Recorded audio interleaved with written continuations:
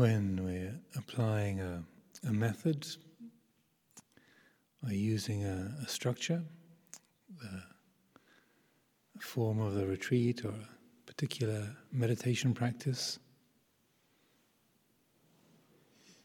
it's important to recollect, to reflect what it's all for. People cook food in order to be nourished. We put up buildings in order to live in them, to use them. That's what the structures are for. That's what the processes are for.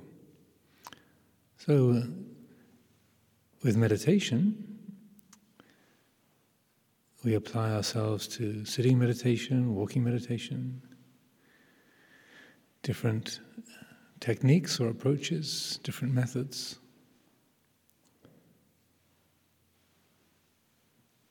Therefore, it's important to remember that what it's for is for freeing the heart from dukkha.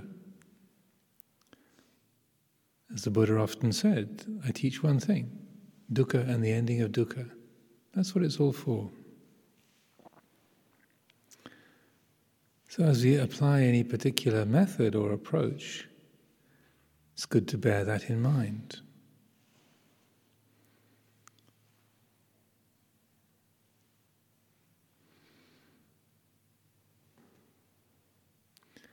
In the development of vipassana, insight, then customarily we use the reflections on anicca, dukkha, anatta. This is the method. Or we can look at qualities like emptiness, sunyata, or suchness, tathata. Different tools that can be used.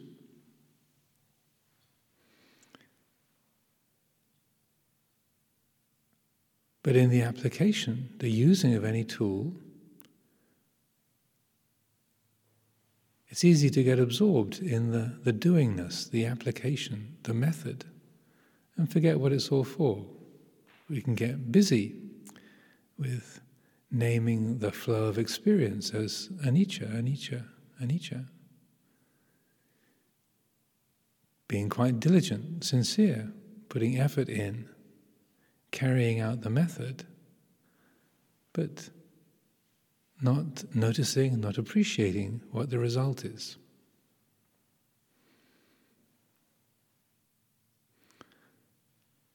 So in cultivating the method or the approach of vipassana, we use these reflections on uncertainty, impermanence, anicca, unsatisfactoriness, incompleteness, dukkha, and not self. That all things, all patterns of experience, they're not a self, they don't belong to a self. All things are not self.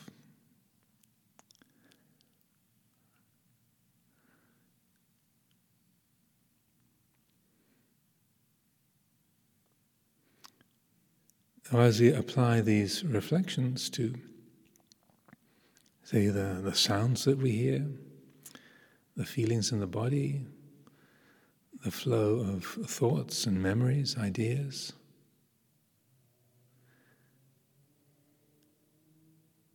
then when those are applied, say, reflecting on a sound, I start talking at 8:30 and I stop at around 8:45 or 8:50.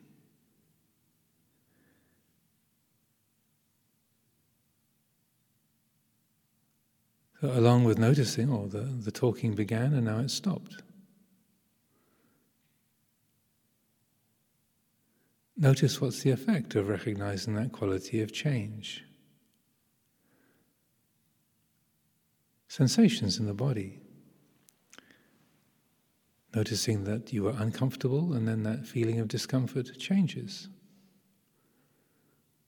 So the mind can name that or label that as anicca, it's changed. But then what's the effect of seeing that? What's the effect of letting go of the content to look at the process of experiencing?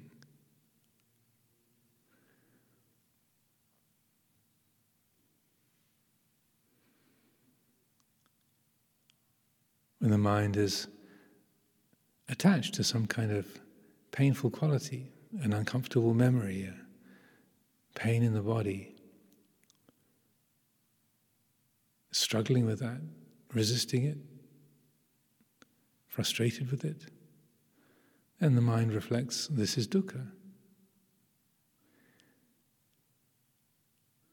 Or when there's a pleasant experience, the mind remembers some kind of beautiful incident, some very satisfying moment from our past.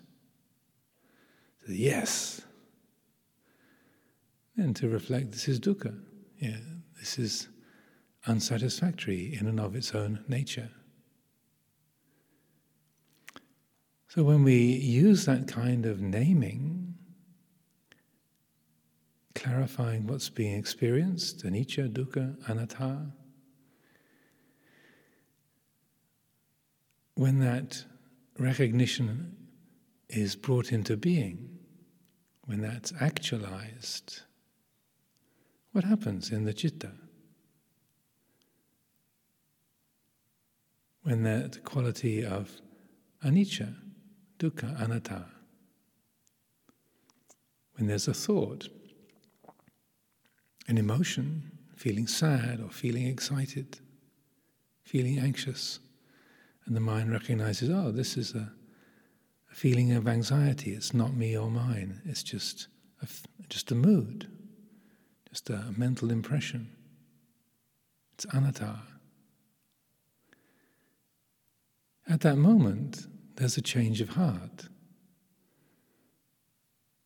Notice that.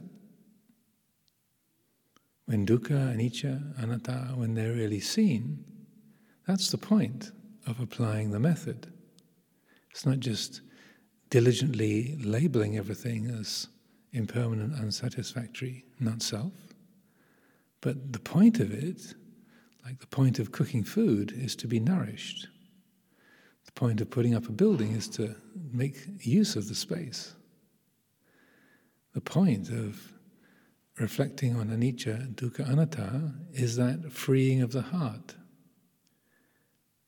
In that moment, when there's a recognition, oh, this isn't my emotion. How could it have an owner? How can anything really be owned? And what would there be to do any owning? Oh. At that moment, how does it feel? What's the quality of the citta in that moment of clear seeing? Notice that. Feel that.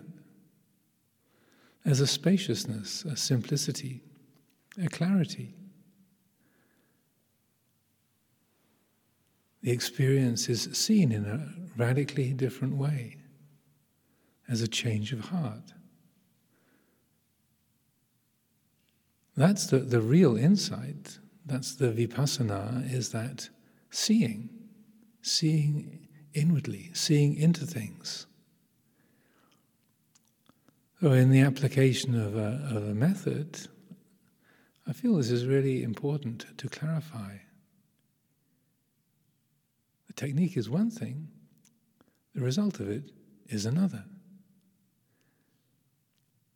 And in the use of every aspect of the meditation, all the different methods that we might use, bring attention to this.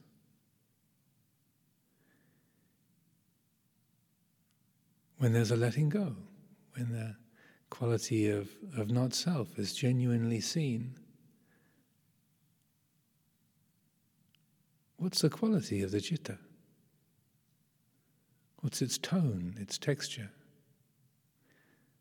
Don't just jump onto the next thing that needs to be looked at as being anicca, dukkha, anatta, or the next step of the practice, the next object to attend to. But when the heart lets go, when it's free of grasping, when it clearly sees, how could anything permanently, genuinely satisfy? How could there really be anything? There are only flows of process. No thing really ever stays around for any time at all, really. Oh. Notice that, oh. Let that be fully conscious, fully appreciated. In that moment, there's the realization of the heart free of grasping. There's peacefulness, clarity, a perfect simplicity.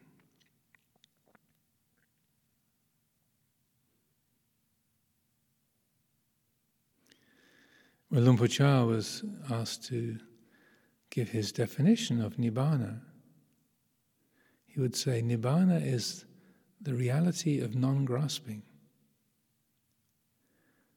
So you might think of Nibbana as some kind of super heaven off in the distance, or some kind of mysterious realm hidden from view, far out of reach.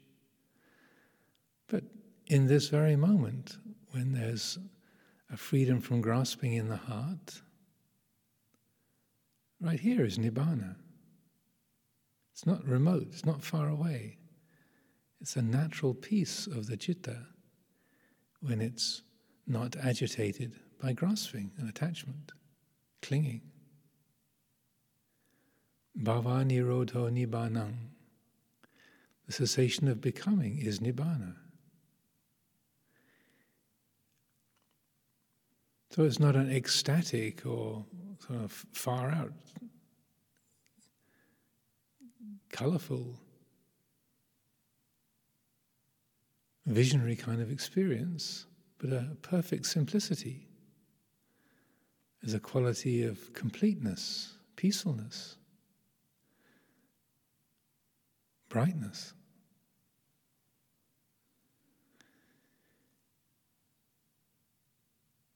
Notice that, even if it's just for a second or a half a second before them as a grasping at the next thing.